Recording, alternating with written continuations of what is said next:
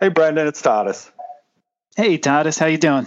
Hey, I'm good. I'm on the line with Brendan Mullooly, who's an investment advisor at Mullooly Asset Management. I asked him on today to talk about a recent post of his entitled, "I Need Behavioral Coaching, Said No One Ever." There's this idea in behavioral economics and finance called bias blindness, and the idea being that we can see behavioral biases easily enough in other people, but we have a hard time identifying them in ourselves. So Brendan, if one of the biggest potential value adds for being an investment advisor is behavioral coaching, how do we get clients or potential clients to recognize this?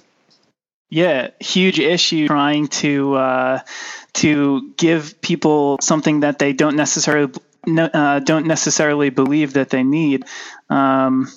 I had always had a little bit of a hunch that this behavioral coaching was kind of taken as maybe a nice service that we offer to our other clients or something similar, because it really is tough to admit sometimes that we need help, and I think that some of that stems from just the nature of maybe offering behavioral advice to others. I mean, I think to be a recipient of behavioral advice, you have to be able to admit that you have some flaws that you need help with, and that's not always easy for any of us to do, and that isn't necessarily exclusive to finance. Yeah, no, absolutely. I think that you see in the business of advice that, it's very much a sort of a relationship sort of business. And I think that you can see how, being able to talk to someone on, be able to reach them in a way that, like you said, is non-threatening and sort of recognizes, for lack of a better term, their humanity, I think is really important. And, I think, the idea of behavioral coaching sounds, I think part of the reason why you wrote the post is that it sounds somewhat, sort of intimidating or to a potential client. And so I think, being able to reach them on that level, I think is important. Yeah, I think it's almost like insulting almost. It puts the advisor in the position of being maybe like the responsible adult in the relationship that has to put the child into timeout, when that is almost certainly not the case. And a point that I made in the post was that behavioral coaching is not the need for it is not predicated upon its recipient being crazy or stupid or reckless or anything like that. It's also not predicated upon the purveyor, the advisor, being a genius, a stoic, or somehow completely in control of their emotions, as if that's a thing that even exists. It's just predicated upon all parties in the advisor-client relationship being human beings. And it's so much easier for me to say to someone else, hey, that may not be the best decision, and here's why. It's so much easier for me to do that than for somebody to recognize on their own, this isn't a great decision. Maybe I should think about doing something different. It doesn't come naturally. Yeah, no, I was, you made that point about, both clients and advisors being humans. And, in a post, a couple of posts ago, you asked a bunch of people in kind of the investment business to write about some of their own behavioral biases and what they might have done to offset them. And I thought that was a really sort of interesting exercise to see how other people have dealt with some of these issues. And like you said, it underlines the fact that we're all in the same boat, in the sense that we all have these biases, maybe just in different flavors and different degrees. Yeah. And definitely these biases are not exclusive to people without experience in the industry, which was the point of putting out that post, because these are some of the best investment minds out there that I respect, and everybody had an answer. Everybody had something they are able to recognize that they struggle with. And you even hear often that a lot of advisors use advisors for that purpose with their own money, just because you could be the greatest investor in the world, but it's really tough to see your own blind spots sometimes. Yeah, and there's also something to be said for repetition. As an advisor, you don't just have one client, you have a number of different clients, and over time, you get that experience of dealing with people and dealing with their, for lack of a better term, their foibles.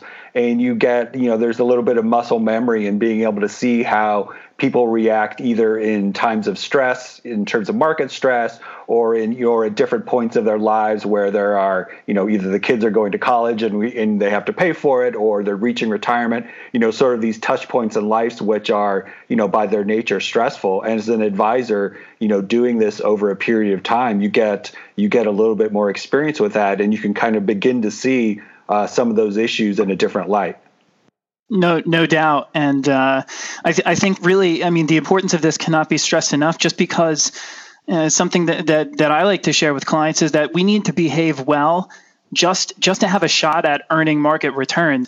Let alone, let's not even talk about like outperforming potentially. Like, we need to be on our best behavior just to get what the market's offering us. And so if we can even just get a little bit closer to that by behaving well, I don't think you can put a value on that.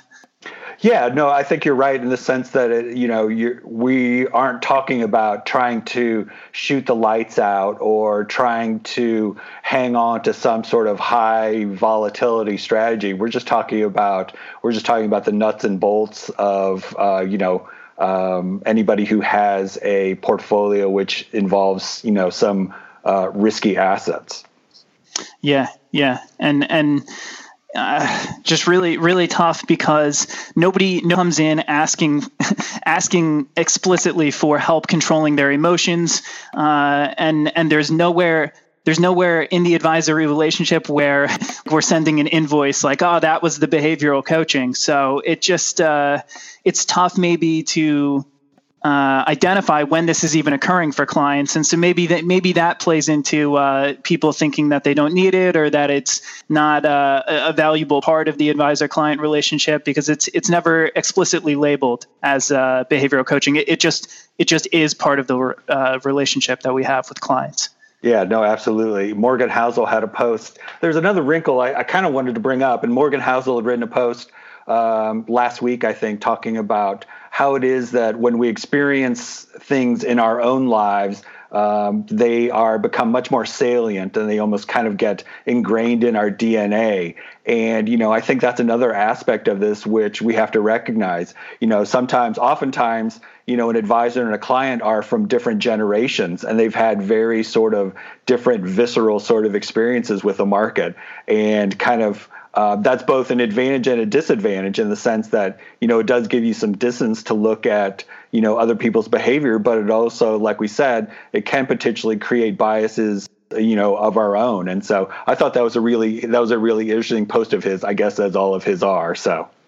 Yeah. Oh, absolutely. Love what Morgan does. And it's interesting sometimes. An exercise I try to do a lot is to just imagine, not that I can do it perfectly, but try to imagine being the recipient of a piece of advice that I'm offering out, and how it may be received by somebody who has different experiences than I do. And so to just kind of play that mental game where you try as best you can to put yourself on the other side of the table, or in the client's shoes, to maybe try to go through advice you're offering and see how you could do it better, maybe how you could present it better or phrase it differently. That might also be a problem with behavioral coaching. Is it just a branding problem? Like, can we call it something different so it doesn't have the stigma attached to it that it does? I'm not sure, but worth thinking about. I think being able to test drive a message, or test drive some sort of advice, I think is a great point, and that might be one where we want to leave things. And so, Brendan, I want to thank you for coming on. This has been a great talk, and I think everybody should read that post, and we'll send them over to your website. Awesome. Thanks very much, Tadas. All right, thanks.